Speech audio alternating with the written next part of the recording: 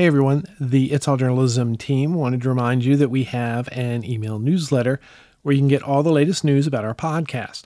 Go to our website, itsalljournalism.com, and follow the link to subscribe. And now, enjoy our latest episode. A lot of the coverage that I saw of the Rust Belt and Appalachia in particular that characterized many of those people as out-of-work steelworkers, coal miners, and opioid addicts wasn't doing anybody any favors. A foreign correspondent travels across the globe to report important, impactful stories from faraway lands. But what if you turn that around and started covering local news from the perspective of a foreign correspondent? I'm Michael O'Connell. This is It's All Journalism. Carmen Gentile is the founder and editor-at-large of Postindustrial, an independent journalism-first multimedia news outlet that covers the areas once deemed highly industrialized. While some of these post-industrial regions are reinventing themselves, others continue to struggle economically and socially. Carmen, welcome to It's All Journalism. Thanks for having me. I really appreciate it. Okay, so as usual, I like to find out a little bit about my guest before we sort of get into the subject of our discussion. So tell me, what got you into journalism?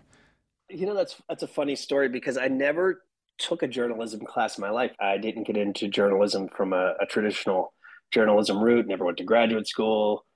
I had studied philosophy with a minor in Islamic studies at university. And so I obviously came out of school about as employable as an old pair of tennis shoes. But I had always had a keen interest in journalism, and I had done an internship years earlier. But as any unfocused young man in his early 20s will tell you that, I didn't really have a clear idea of what I wanted to do. I know I wanted to travel and see the world. And I also wanted writing to be involved in some way. I wanted my writing to pay for it. I just didn't know how. But after I'd graduated from school, having studied Arabic, my Arabic professor approached me, knowing that I was tending bar and teaching swim lessons at a local YMCA, that I should in fact go to this school in Cairo and take more Arabic at this institute. And so I applied and got in and ended up going there and really enjoying the experience, being immersed in a new culture, improving my language skills, and ended up finding a job at a local English language weekly. I showed them my clips from years and years earlier that I'd done covering local news in Western Pennsylvania. And for some reason, they gave me a job, and the rest is history. So you had a stint as a foreign correspondent, and I guess we're actually in Afghanistan, which I guess events that sort of led up to you writing a book, Blindsided by the Taliban. What was sort of the process from starting at a weekly newspaper to, there, I guess? Well, I, was cutting my teeth, as you mentioned, as a foreign correspondent. It was my first time working and living overseas. And it's a very steep learning curve doing all those things. But when you're young and ambitious and just starting to figure out who you want to be, it was exciting and fun. I always said about Cairo, so I'm sure it's this way to this day, that every time you step out your door, it's an adventure in one way or another. In a city of 20 million people that's that chaotic, where there aren't that many working streetlights, is always an adventure. And so I lived there and worked there for 2 years, returned to the US in 2000, and then went to work in Washington, D.C., where I was a reporter and a news desk editor at a wire service. And I was there, September 11. I covered the events of September 11. In fact, I remember that day very clearly because I lived in Northwest Washington, D.C. For people listening, that's near the National Cathedral and where the vice president lives. And I remember that day very distinctly because I could see the smoke from the Pentagon. And I remember I wasn't supposed to work until later that day, and everybody was all hands on deck. I had to go into work, and I used to ride my bicycle. And I remember riding my bicycle into the city. I was the only vehicle going into the city, and opposite lane, just a line of cars fleeing the Capitol. I spent my time a couple years in DC, and from there I went on to relocate to Brazil. I had a desire to live and work in Latin America, even though I had spent all that time in the Middle East, and then it went from DC. It was a curious choice at the time because it was 2002, and the center of gravity was obviously in the Middle East and in South Asia with Afghanistan, and it was ramping up for Iraq. At the time, I felt like it was a good idea. And obviously one I never regretted because I love Brazil so much. And I lived there for 4 years. And during that time, I spent a lot of time traveling in and around Latin America. I also covered a coup in Haiti in 2004. That was the first time I covered any conflicts. And then starting in 2005, I actually started returning to that region. I started going to Afghanistan. I started going to Iraq. And over the next decade or so was consistently going to those places on and off for months at a time. So I know we're not here primarily to talk about your experience, as interesting it is as a foreign correspondent, but I wonder, you founded Postindustrial in 2018. Did any of this travel, did any of these different cultures that you were covering, did that kind of figure into sort of the genesis of Postindustrial? No, it absolutely hasn't. I'll tell you why. Because I spent 20 years of my career living and working overseas and coming to know and appreciate and understand other countries, other cultures, other people. But I didn't know America at all. I came to understand that I really didn't understand what was going on in America. And my understanding of my misunderstanding became apparent to me in 2013. And that was when I was coming back from yet another one of my trips to Afghanistan. I decided to take a road trip through the southern US. I did a car trip. I was left from Pennsylvania and I rode through West Virginia, Kentucky, Tennessee, Mississippi, Louisiana, Alabama, Georgia, Carolinas, etc. And it was supposed to just be a lighthearted trip after a hard few months spent in Afghanistan to unwind, enjoy some good Southern cuisine, etc. But what I inadvertently discovered was a country that I knew nothing about that was astonishing to me in places like rural Appalachia, where the poverty was so bad it was reminiscent of some of the things I've seen in Haiti. As somebody who grew up in the Pittsburgh area and had a father who had a machine shop and grew up around manufacturing and saw the industry's demise, I was keenly aware of what had happened to post-industrial cities like the one I grew up in. But I didn't have my finger on the pulse of the people and what was happening to them. I knew the aesthetic, I knew the nuts and bolts of the story, I knew the economics, the politics, but I didn't understand the people or the places and what had happened to them. And it occurred to me then and there that there was something to this story and something to what it was to be post-industrial that I needed to explore. I wasn't quite ready to do it just yet. Like you mentioned, I had that book that I had written that came out in 2018. But what really made me realize that there was something to the post-industrial idea of covering communities that have gone through such transition, be they in the Rust Belt, Appalachia, other post-industrial communities in the US and around the world. We're an international publication, was the election of Donald Trump in 2016. When he was elected, it occurred to me then and there that a lot of the coverage that I saw of the Rust Belt and Appalachia in particular that characterized many of those people as out of work steelworkers, coal miners, and opioid addicts wasn't doing anybody any favors. And a lot of that reporting that you would see CNN and the like doing, where they would go to a diner in Johnstown, Pennsylvania, talk to three people and say, well, we got our thumb on the pulse of PA voters now. That rubbed me the wrong way because so I saw my opening out of that and thought, okay, now's the time to do this. And so, what I've learned from all of my reporting overseas, I put into how I cover post-industrial, because I look at it almost through the frame of I'm a foreign correspondent covering the US, and I try to do so with open eyes, with soft eyes, with compassionate eyes, the kind I would look at, the situation in Afghanistan, not to say that they're commensurate, but with an understanding of there are serious dilemmas here that aren't being adequately addressed or covered. And this is something that Postindustrial seeks to do and does do. Okay. Well, let's talk about the form of Postindustrial, because it's a magazine, it's newsletters, it's podcasts. Am I missing anything? We're a quarterly print magazine. We're daily digital editions with the newsletters. You're correct. Daily updates at postindustrial.com. Yes, we have a network of podcasts. We do videos, and we also produce events. We do live events as well. We've produced an event in the fall in Atlanta on the subject of cybersecurity. We recently had an event where we were celebrating some of our Afghan friends who arrived from Afghanistan to live in our area. We had a recent celebration because we helped some Afghans that I worked with in Afghanistan over the years escape when the Taliban took over. And my friend Zubair and his family have now settled here in the Pittsburgh area. We're close with that community and do some nonprofit work around that as well. So post-industrial doesn't just like, we don't like to just look at a problem and say, okay, we're going to produce some poverty porn piece about all the woes in a place like West Virginia where there's, systemic poverty and joblessness and opioid addiction, et cetera. When we're looking at a story like that, focus on people who are trying to find solutions to those problems. Mm-hmm. Who do you see as the audience for this?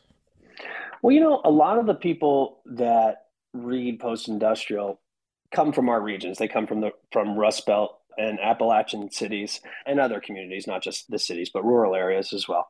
But we also have seen a number of readers on the coast as well. And it's curious to us. New York seems a natural extension of our readership because we do have part of New York, like Buffalo, Rochester, Albany, that's in our coverage area. So, but we do see a lot of readership in New York City as well.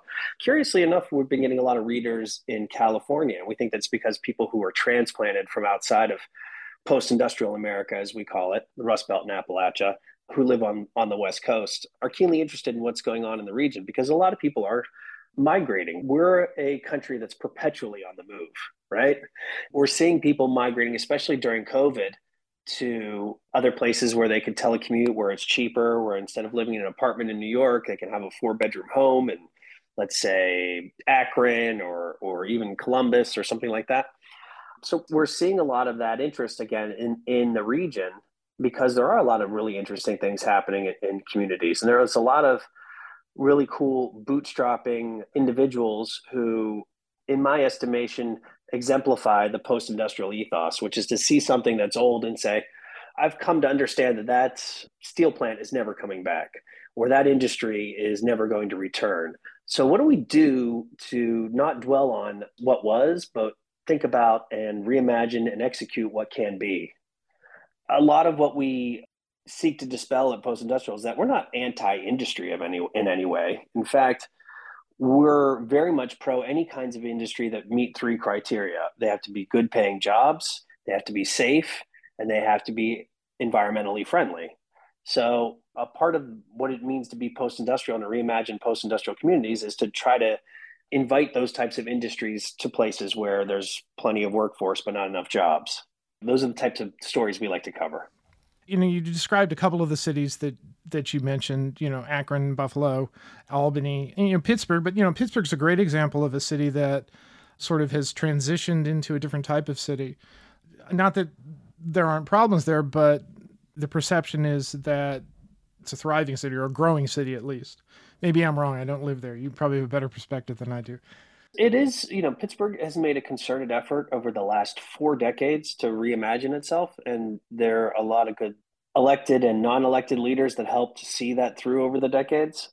It went from being coal and steel and manufacturing based to technology, medicine, robotics, education, all well and good. Pittsburgh used to be a city of in excess of 500,000 people.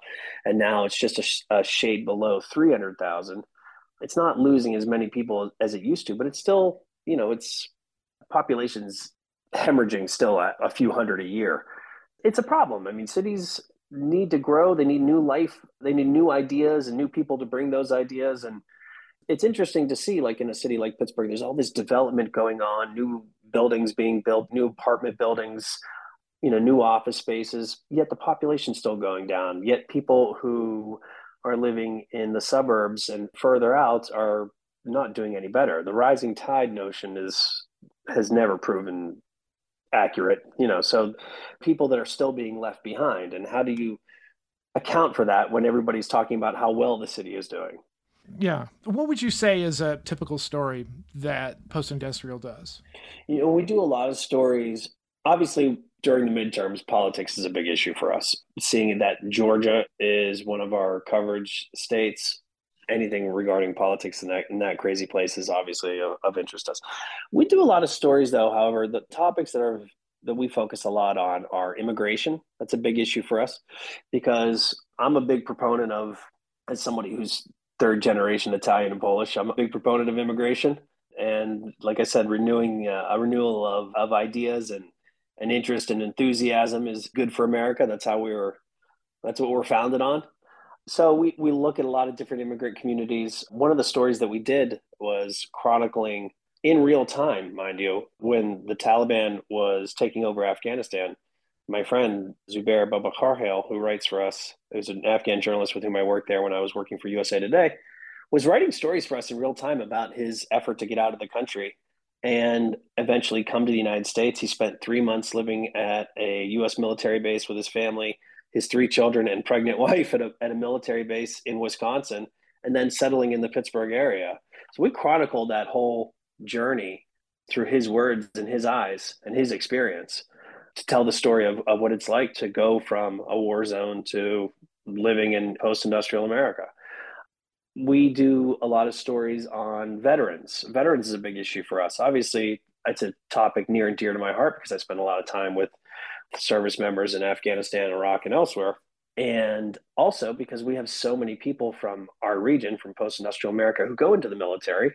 Hence, we have a lot of veterans. So we do coverage about the veteran experience and not try to just focus on everything that's doom and gloom that you read about veterans. We recently did a story about what veterans do to unwind and relax, to, help heal some of those mental wounds from combat, like, engaging in outdoor activities like learning to surf and stuff like that. I did a story a couple years back about veteran and cannabis use as a means to, again, help with some of their PTSD issues and other physical injuries. So those types of stories are really interesting to us as well. But we try to do a wide variety of things in post-industrial, not just focusing on hard news, but the arts, travel. We have a really robust opinion section called Voices, which goes beyond the bounds of our typical post-industrial coverage to include anyone who's a thought leader, an expert, or is passionate about something, to include even a young woman who writes for us under a pseudonym from Iran, chronicling what's going on in her own words with the ongoing protests there, led by women there, trying to assert their rights. We're very passionate about those types of topics. We're bleeding hearts, that's for sure. Well, it's great. It's great that you're able to not only just like share those narratives, but, sharing narratives from a particular point of view that people aren't going to find elsewhere. Then you begin to see people as people. You don't see them as statistics. Yeah, that's really important to us. Or a punchline to a sad story, if punchline's the correct word. Now, you mentioned, I think it's understandable, why the woman who's writing in Iran is being identified by her real name. But I thought your code of ethics was very well thought out because you addressed a couple of different things in it. One of which is transparency. You wouldn't use anonymous sources except in sort of, rare occasions where it made sense and it would be something that you would explain to people. Why did you feel you needed to be that forward about your code of ethics? In short, because journalists have a bad reputation these days. Right? I find it hard to believe. I find that so hard. It's not just because of the current climate around journalism and journalists. It's because it's important to let people know from the outset if they're just finding out who you are. We've been around for 5 years now. We're gaining quite a bit of traction, but new people are coming to us every day, seeing us for the first time. We want to make sure that they know that they can count on us to be a reliable source of information, to know that where we stand, that we aspire to the highest ethic when it comes to the stories we tell and attribution, making sure we get it right. And so, there's a lot of controversy about anonymous sourcing, and anonymous sourcing is very important sometimes, especially when you're dealing with sensitive issues that could compromise the health and well-being of the source. So we take those conditions into consideration very seriously, and we just want people to know that when they come to us, they can believe what they read and what they see, and that our intentions are true. So you partner with other organizations. Well, who are some of the organizations you partner with, and what are you looking for in partners? Well, we've worked with some foundations and other media outlets to produce original reporting. We did this really great series for a podcast called Extremely American, and it was reported and hosted by a guy named Heath Drusen, a friend and colleague of mine from my days in Afghanistan. He's since gone on to covering militant groups and extremism in America, these armed extremist groups, not unlike the Proud Boys and these others that we saw on January 6th try to foment a coup at the Capitol.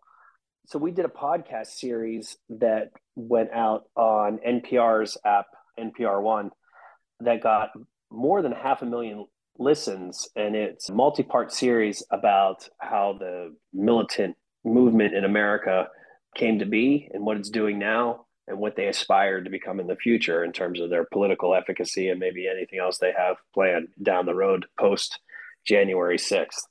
We've done other projects as well where we look to other outlets to combine forces for coverage. And in fact, we're ramping up ahead of 2024 to partner up to cover all the really important states in our coverage area, places like Pennsylvania, Michigan, Wisconsin, Georgia is another big one, all the big swing states. Beyond just the election stuff, we're seeking to link up with anybody who's producing documentaries, short films, anything nonfiction around our region. So we're always looking to work with different production companies to produce stories like that. So those are the other people we're looking to get with. About your project, the podcast you mentioned about the militia groups, is the relatable to Postindustrial? Is that, those are types of groups that you see? Very much so, because a lot of those folks come from our area. One of the founders of the Proud Boys is from Ohio. A lot of those people that were at the Capitol that were from various extremist groups hail from Pennsylvania, from Michigan, from Wisconsin, Indiana, parts of Illinois, the Carolinas, Georgia, Alabama, Mississippi. That's the heart of Appalachia and the Rust Belt. There's a lot of discontent from those regions, having spent my fair amount of time now these last few years riding around and spending time in these rural communities that have lost all hope. There's a lot of resentment, and a lot of those folks, like I said, hail from our coverage area and, played a big role on that day. And, post-industrial America, I like to say, handed Trump the presidency in 2016. And in 2020, they took it away because those states, Michigan, Wisconsin, and Pennsylvania, that went for him in 2016, flipped for Biden in 2020. And that's right at the heart of our coverage area. And I say without a hint of hyperbole that post-industrial America, in that sense, has a great deal of influence on the rest of the world just because of how much power they wield in American politics. So you said that that you have a global audience.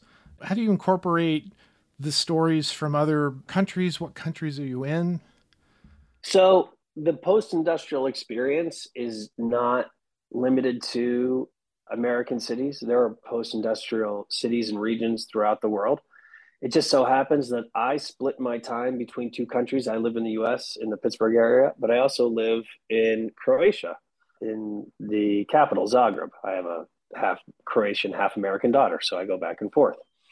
Croatia, just so happens, was the one-time cradle of what was then Yugoslavia's manufacturing, steel production, coal producing, heart of what was an economic giant for decades that has since had to reinvent itself in a post-Yugoslavia era away from all that manufacturing it used to do and other production to find new sources of revenue.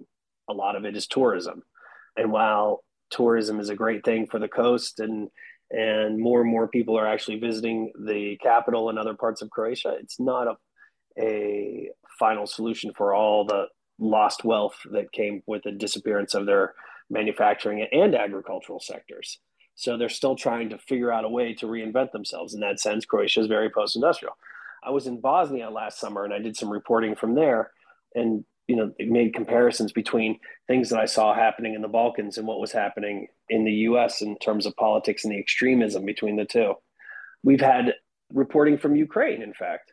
When the war first broke out, we had reporting from another one of my old Afghanistan friends and colleagues, a guy named Martin Kuz, who's a wonderful writer and reporter, did a story for us through his own particular lens because his father had immigrated from Ukraine decades earlier and told the story of his father's own struggles through his time as a conflict journalist, being back in Ukraine for the first time ever, having never been there before and seeing the country at war.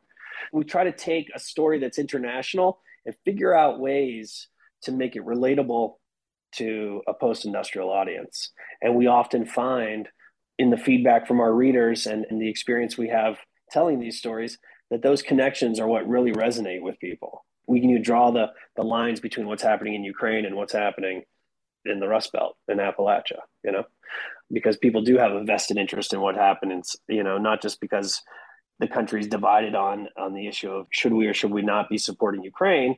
But, there are a lot of people of Ukrainian ancestry in America, especially in our region, that would say, absolutely, they're all for, Slava Ukraini. So, Carmen, this has been great. Thanks for coming on the podcast. Oh, my pleasure. Thanks for having me. Really appreciate it. You've been listening to It's All Journalism, a weekly podcast about the people who report the news. You can find out more about us and download past episodes at itsalljournalism.com. While you're visiting our website, sign up for the It's All Journalism newsletter.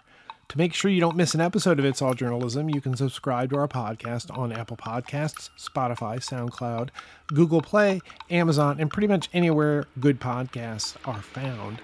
If you'd like to help us grow our podcast, like and share our episodes on social media. Look for us on Facebook, Instagram, and Twitter. It takes a lot of people to create an episode of It's All Journalism. Nicola Grisco is our audio producer. Amber Healy writes our web content. Amelia Brust is our booking manager. Steph Thomas manages our social media.